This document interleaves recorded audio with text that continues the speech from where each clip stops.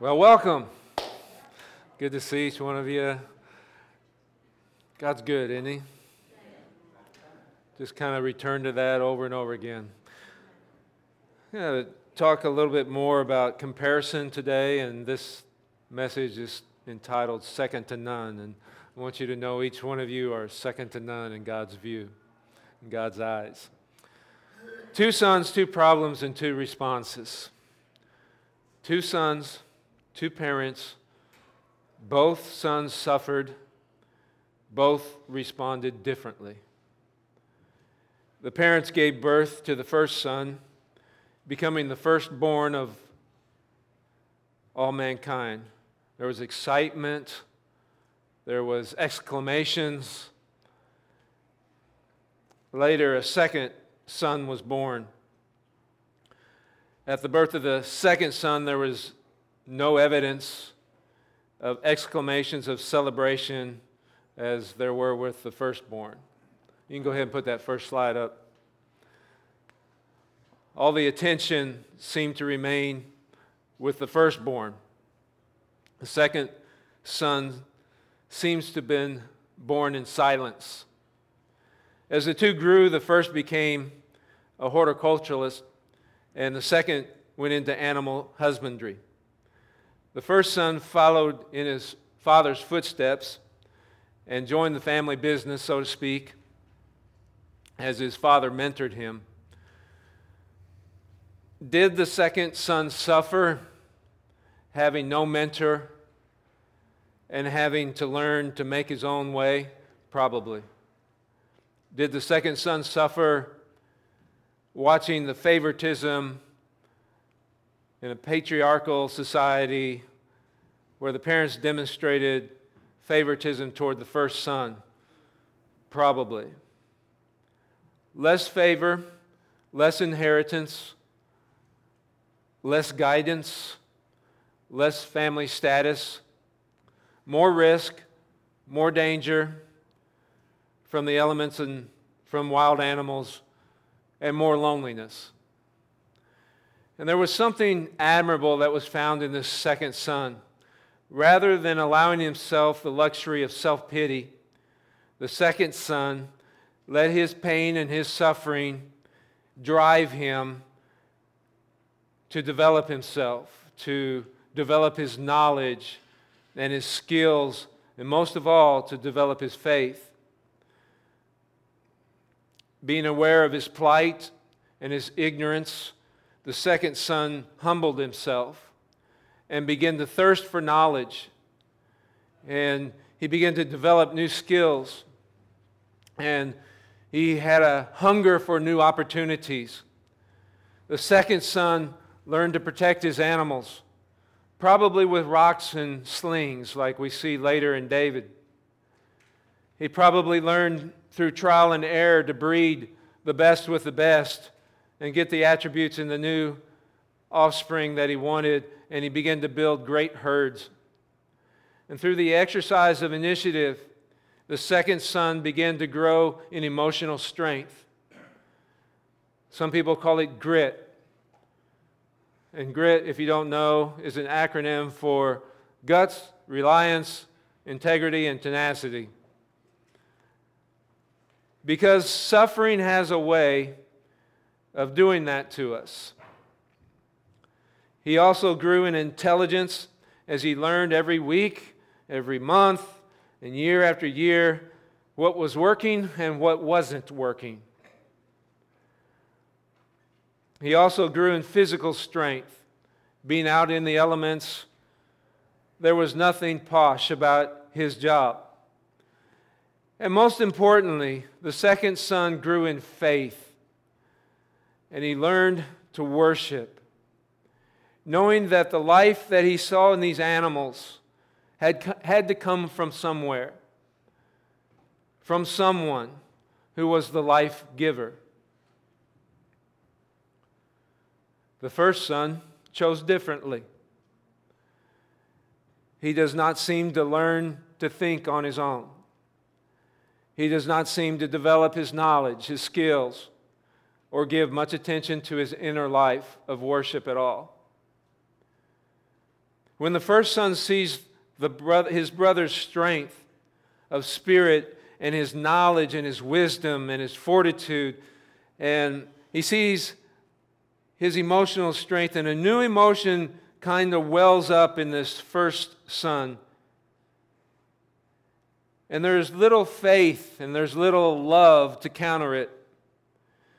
It's an emotion that spawns from thoughts of envy and hate and jealousy. And just like the idea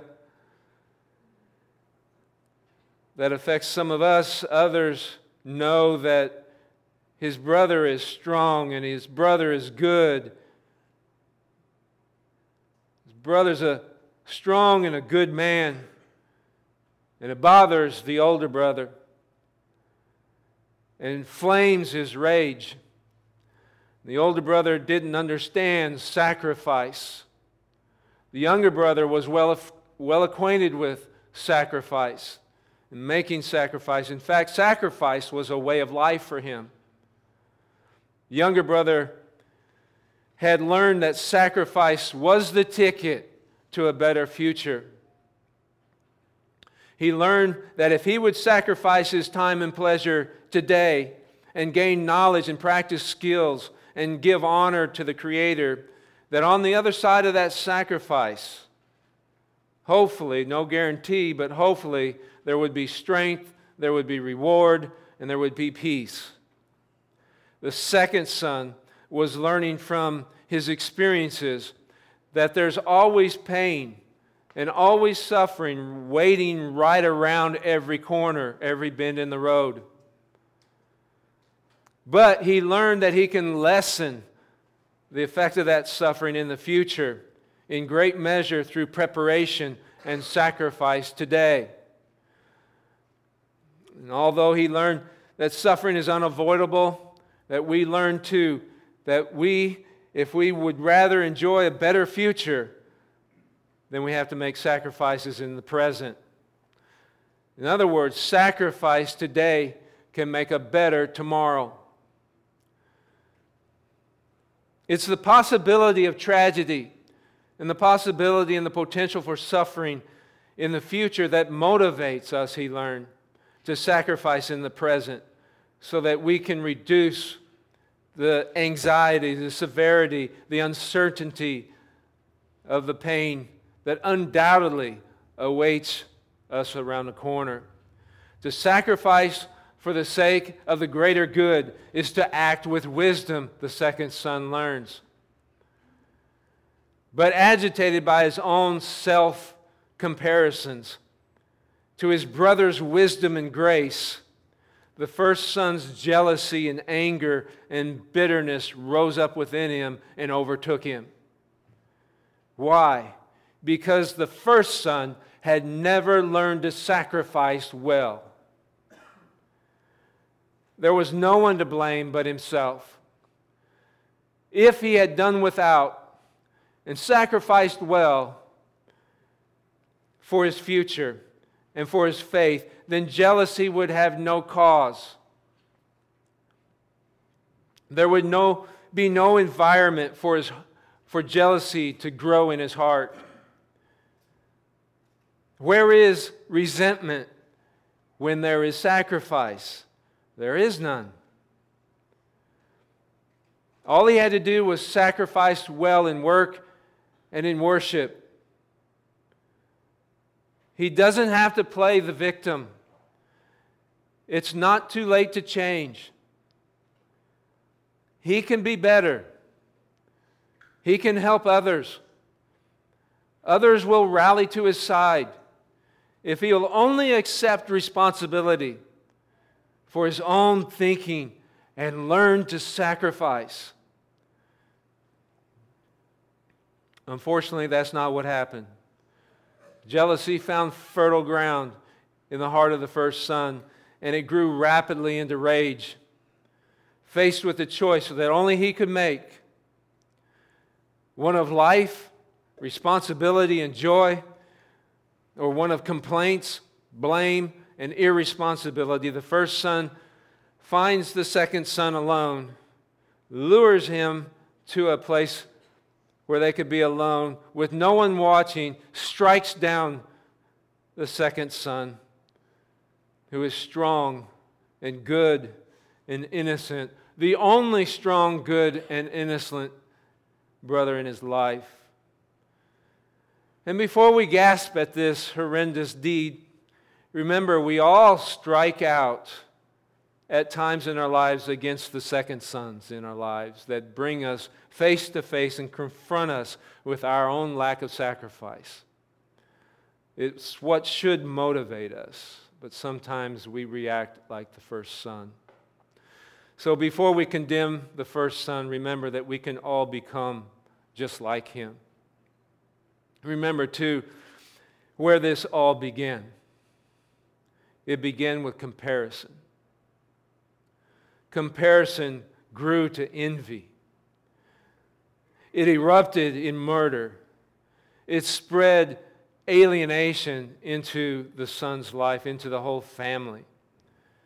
The last we see the first son, he is still deeply entrenched in this debilitating self-pity, saying, "My punishment is greater than I can bear." But he never thought what pain he was going to bring to his family in the process. There was no thought of that. It was only about himself. There was no acceptance of responsibility. Comparison gives rise to suffering.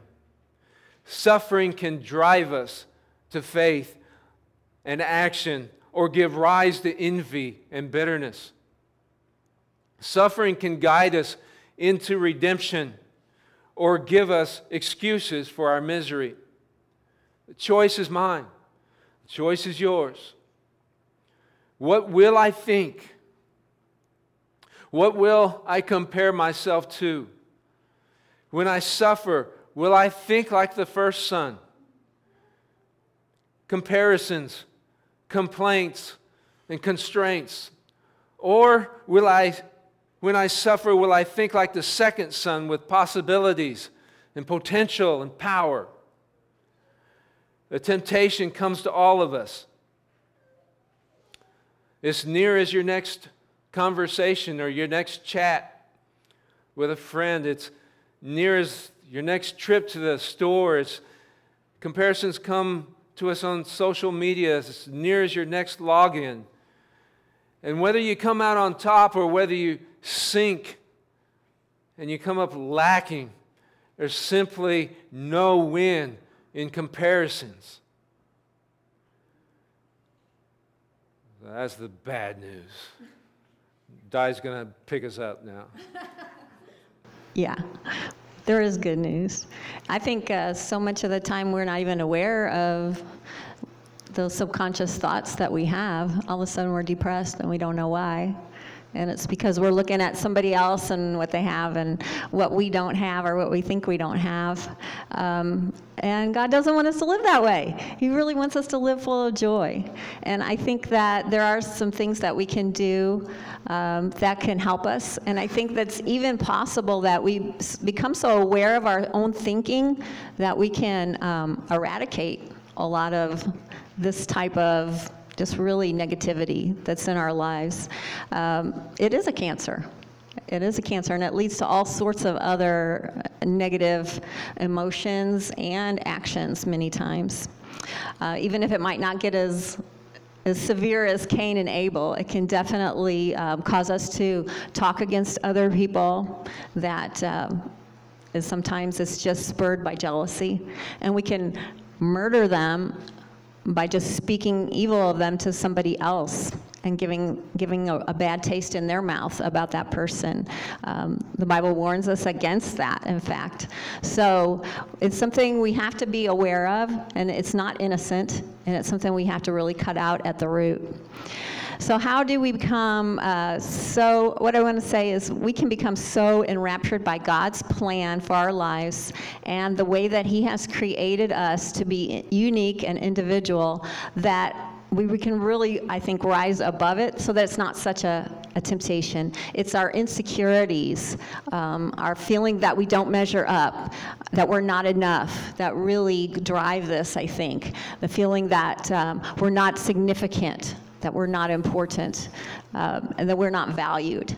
So God says the opposite of that in his word, and so that's what we have to believe more than what our culture is telling us, what our past is telling us. They're just the thoughts that we can have in our mind that are just what we consider normal. So I want us to look at Ephesians chapter 2 and verse 10, and we're going to learn how to practice being thankful for who we are. It says, "You are God's workmanship, created in Christ Jesus to do good works, which he has prepared beforehand for you to do." That's a wonderful scripture. I want to read it to you in the Passion Translation, if you'll just listen. It says, "We have become his poetry, a recreated people that will fulfill the destiny he has given each of us. For we are joined to Jesus, the Anointed One. Even before we were born, God planned in advance our destiny and the good works we would do to fulfill it." So this is a pretty amazing thing that God knew from eternity past. He had a dream in his heart, and that dream was you. Each one of you individually, God had a dream in his heart before you were conceived, before you were born, and it doesn't matter even what the circumstances of your conception were. You might think I was a mistake. No, God had a dream in his heart, and that dream was you. And that dream was from eternity past. And there's nothing that you can do to change that dream that God has for you and what your life will be and what your life can achieve. Because he is the master creator. He thought not only about who you would be, but what kind of awesome things that your life could contain. Those are the good works that he prepared in advance for you to do. And he put everything in you that you would need to be able to do those amazing works. So sometimes we think, well, I can't have an amazing life because I can't do this, I'm not educated enough, I'm too young, I'm too old, all these other things. But we're forgetting that God knows everything.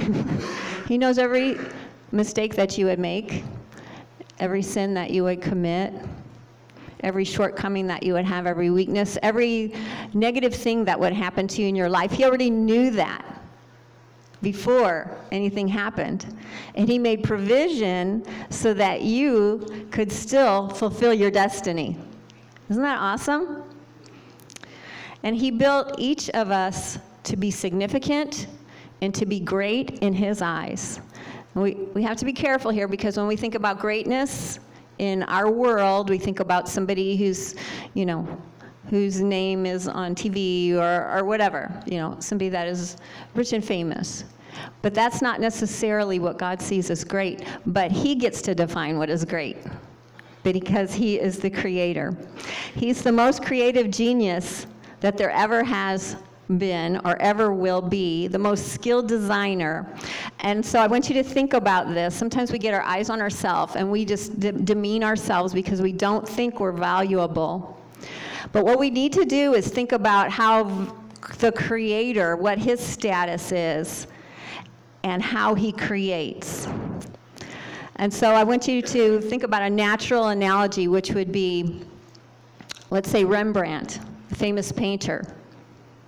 He didn't ever create something that you would sell at a 5 and dime store. Why? Not because the canvas was so great or the painting materials were so great, because the painter was so amazing, right? That's what gives value to the painting, because of who made it. And Michelangelo, he didn't create any sculptures that were just, it's okay. He made masterpieces, not because the marble was so wonderful or flawless, but because he was a genius. And it's the same way with us. God created us awesome, outstanding, unique, significant, important, valuable, honorable, because that's what he is. And that's what he creates. And you say, yeah, but you don't know how I messed up. It doesn't matter. Remember in this verse, we're created in Christ Jesus. Once we come into Christ Jesus, all of the sin and the mistake and the bad things that have happened to us get absorbed by Jesus Christ. And we're joined to him. And that's what God has wanted from eternity past, that we would be joined to him forever, and that he would have all of eternity to bring us into the beautiful perfection and to fulfill the dream in his heart that he has for us. And as long as we're cooperating with him, he is working that plan. And so everyone should want so much for your individual life to be lived, not in comparison to anybody else, but to be the best you that you can be. And when we compare ourselves to somebody else and we try to be like somebody else, you know what? You'll never be I'll never be as good a Dave as Dave is, right? And he'll never be as good a Diane as I am, because that's not how he was created. So for me to be jealous or compare myself to him, like sometimes when he gets done teaching and preaching, I'm like, wow, that was so awesome. I wish I could do that. Are you really? Yeah. I wish I could connect to people like the way he does. And so it's good to admire people, and it's good to love how God created them, but never at the expense of demeaning yourself and wishing that you were different. You know what I'm saying? The way that we can be different is we want to grow more into the person that God has created us to be. Do you want to talk about your Play-Doh? Don't you love Play-Doh? I think I used to eat the green stuff when I was a kid. Yeah, it is. I used to eat dog food too. So when God makes us, he has different experiences for all of us in different elements. Different people come into our lives, and maybe, I'm just going to make some of this stuff up, but maybe woods. You like to go in the woods, so green for the woods.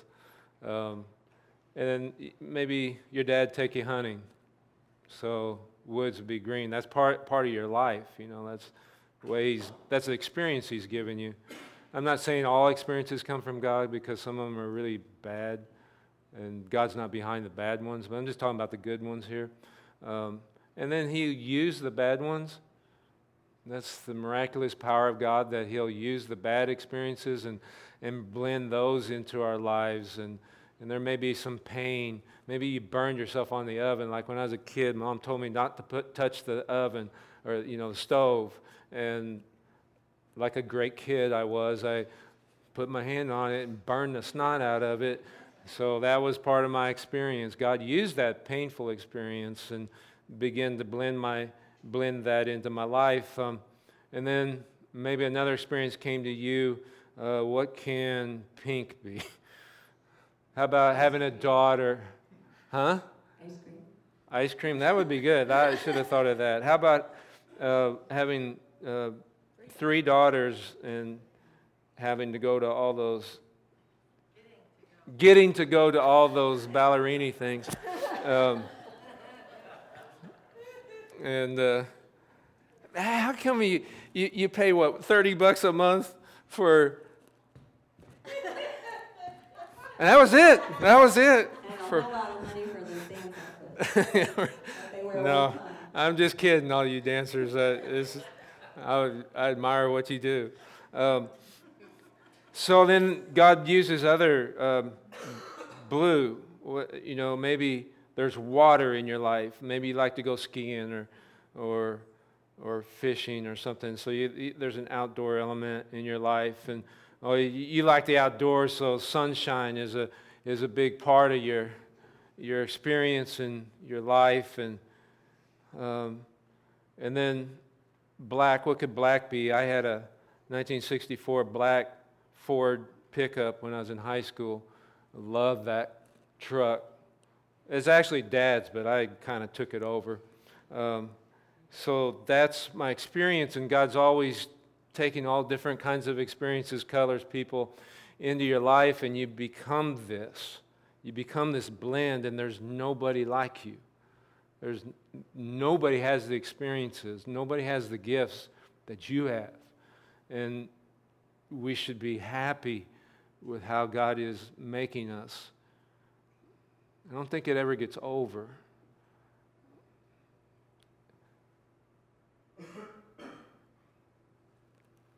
And then we see somebody else with a green head.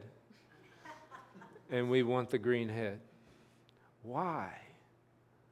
Because God already made that person the way that they're supposed to be, is forming them. What would you say in that verse? The workmanship. That's his work with them. And we want that. And so we pull with our jealousy, and it doesn't fit. And we lose who we are. We forget who we are. And we try to be somebody else by stealing something from them. And it just doesn't work. So let's keep that where it belongs, and just the thing that we can do. We don't have the green head.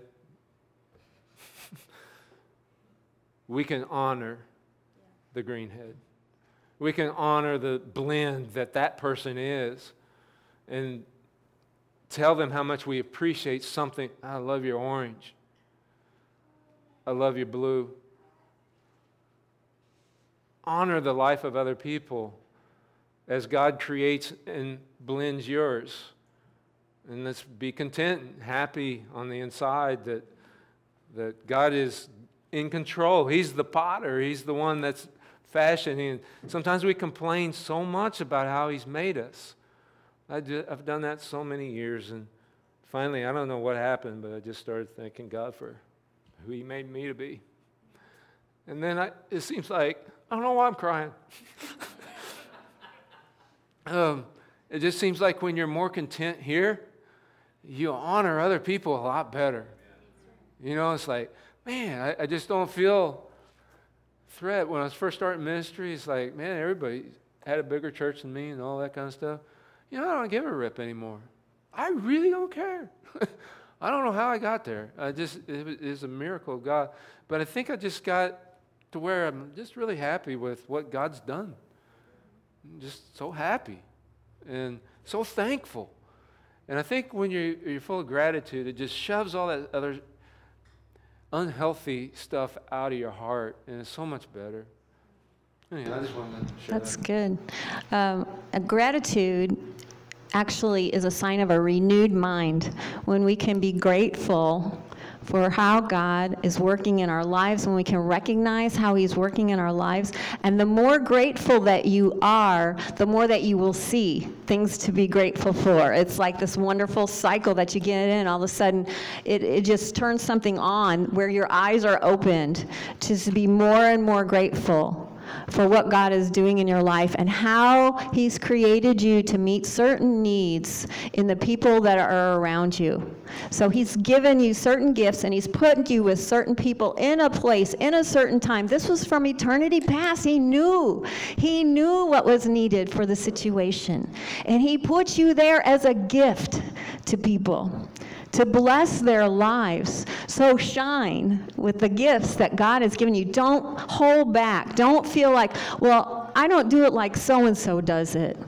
I don't pray like so-and-so does. I don't share like so-and-so does. I'm just different. Celebrate that. God didn't want a bunch of clones, you know? He wanted all of us to be so different and so unique, but it all comes from Him.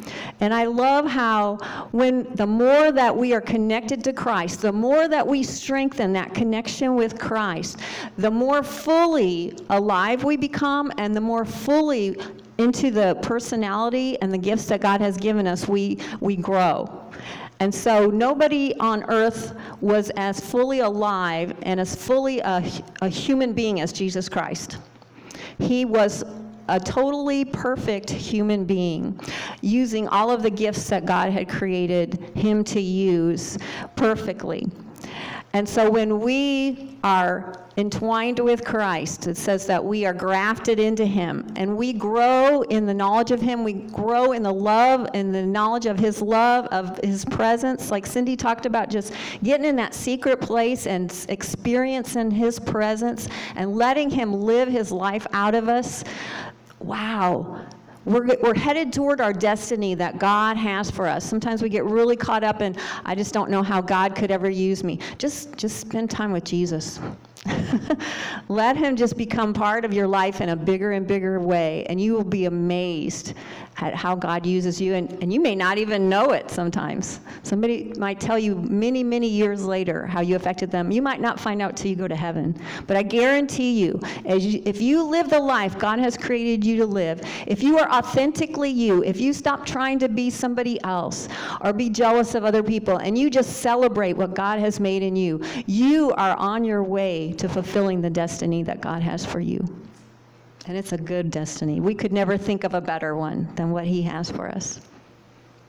One of the things that helps me is knowing who I am, then I know who I don't have to be.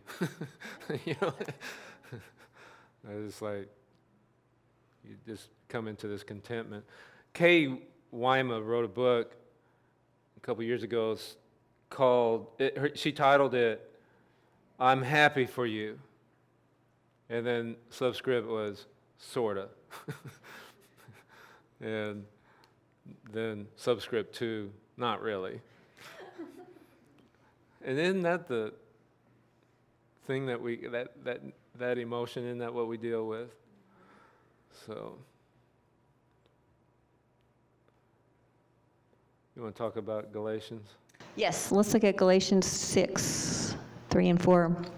And this is some good advice for us. It says, if anyone thinks they are something when they are not, they deceive themselves. Each one should test their own actions. Then they can find satisfaction in themselves alone without comparing themselves to someone else.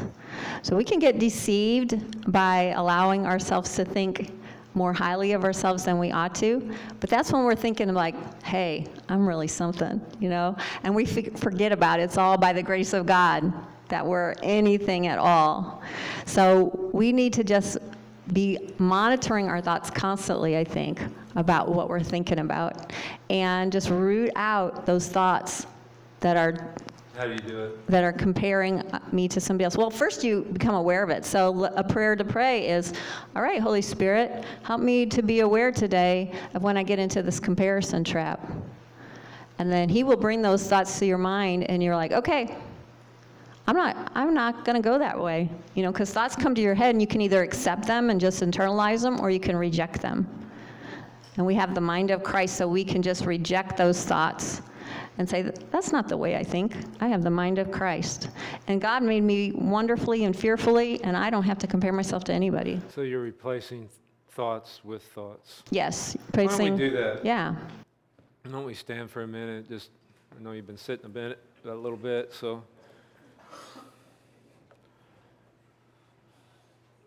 I'd like you to close your eyes for a second and just think about what this means to you. Don't walk out of here without applying it. Ask the Holy Spirit to show you. And we're going to be silent for a minute, and then as you reflect over your life and exactly where the Word of God applies to you personally, and then I'm going to read like a bath of Scripture, just to rain it over you, and just take it in your ears and think about these passages that are all about worship. And watch your heart lose sight of yourself and grab hold of the greatness of God. That's the power that's found in these scriptures that I'm going to read to you. But let's take a moment just to be quiet and you connect with God and ask Him what you can do with this.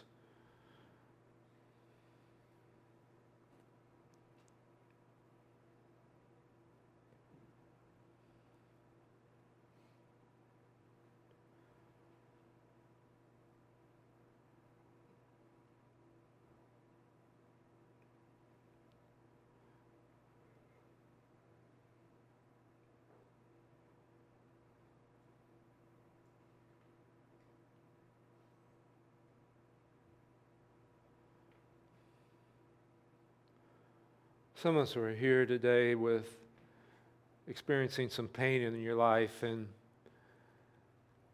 this sense that the Holy Spirit wants to tell you, just speaking directly to your heart, that it's pain for a season, but it won't last forever. And that the power of God will be there for you today and tomorrow and all week, and He'll help you. He'll help you. He'll give you strength. He'll give you courage, and He'll give you new thoughts that will empower you to think above the pain. Some of you are frustrated because of that pain and it hasn't left, whether that's physical or emotional or some other type of pain, but God wants you to know that He knows you're in pain, and He's here. He hasn't left you. He's right there with you, and He will help you. If you'll turn your heart toward Him, He will help you in that pain. He'll turn this around,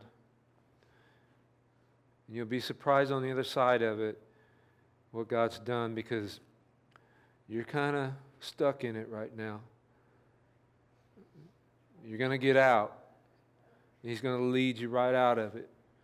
And on the other side, you're going to look back and you're like, oh man, I couldn't get out of that. God help me. And He's going to comfort you in it.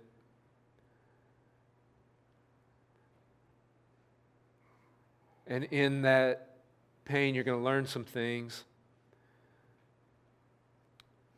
And He wants you to share what you're learning to other people that are also caught in pain. He's going to use you in a powerful way in people's lives on the other side. So there is purpose to the pain. He didn't bring the pain, but there's purpose to it. He can mold it. He can make it a part of your life to where it seemed like a dark spot in your life, but the way God turns it around is going to be so powerful and so helpful, not only to you, but others. And what the devil meant for harm, God means for good. And He's going to turn it around. So have hope. Have peace in the pain.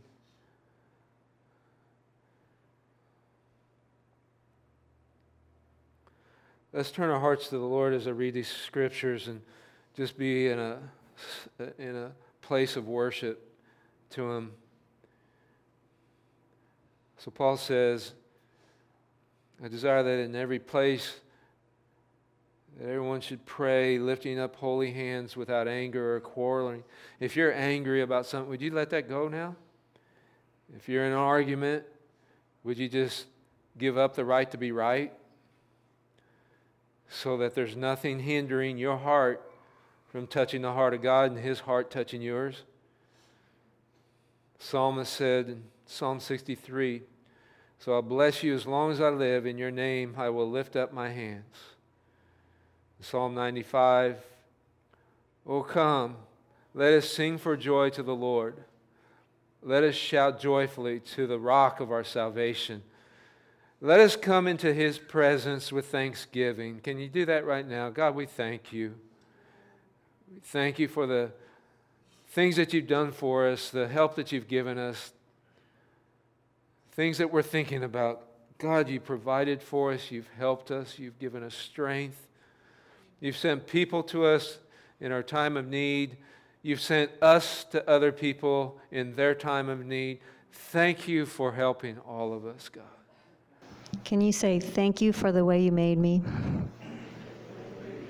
Can we do it a little stronger? God, thank you for the way you made me. God, thank you for the way that you've made me. And the good works you have for me. And the good works you have for me. That you prepared for me. From the foundation of the world.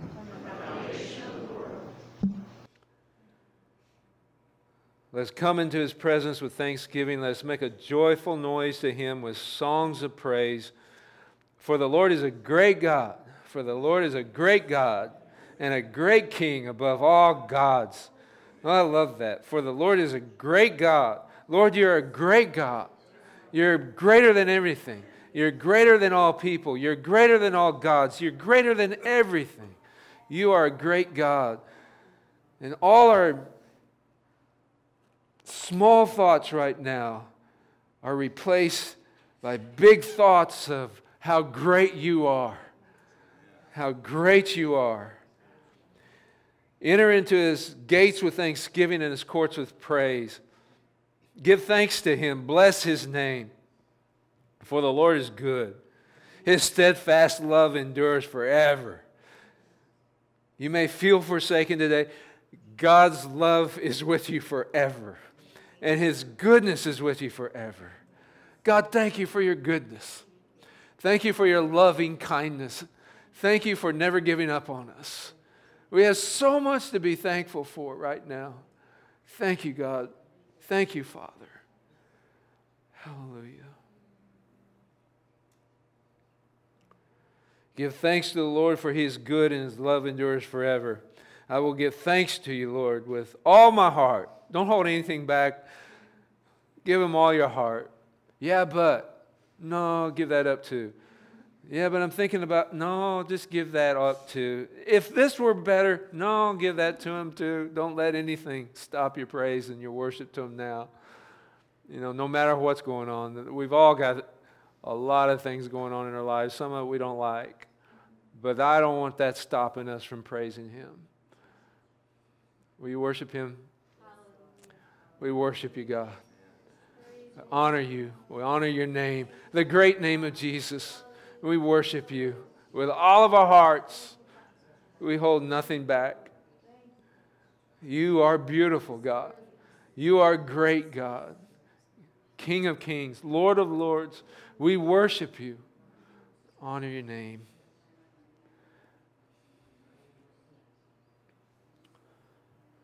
Would you pray and give an invitation and close us out?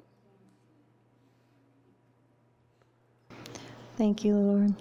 God, we worship you and thank you for the way that you have created us. And Lord, we pray that you would allow us to have a glimpse of the dream that's in your heart for each one of us and for one another. Thank you, Father. And I ask if anybody's here that has never made a connection with Jesus Christ or needs to come back to him, this is your moment to do that. Don't hold back any longer, because his plan for you is better than any plan that you could ever come up with on your own. And his ways are so good that he has a dream in his heart for you, and he doesn't want you to miss that dream. So if that's you, would you just lift your hand so I can see it? We're going to pray together. Just lift up your hand if that's you and you're wanting to connect with Jesus Christ for the first time, or maybe reconnect with him.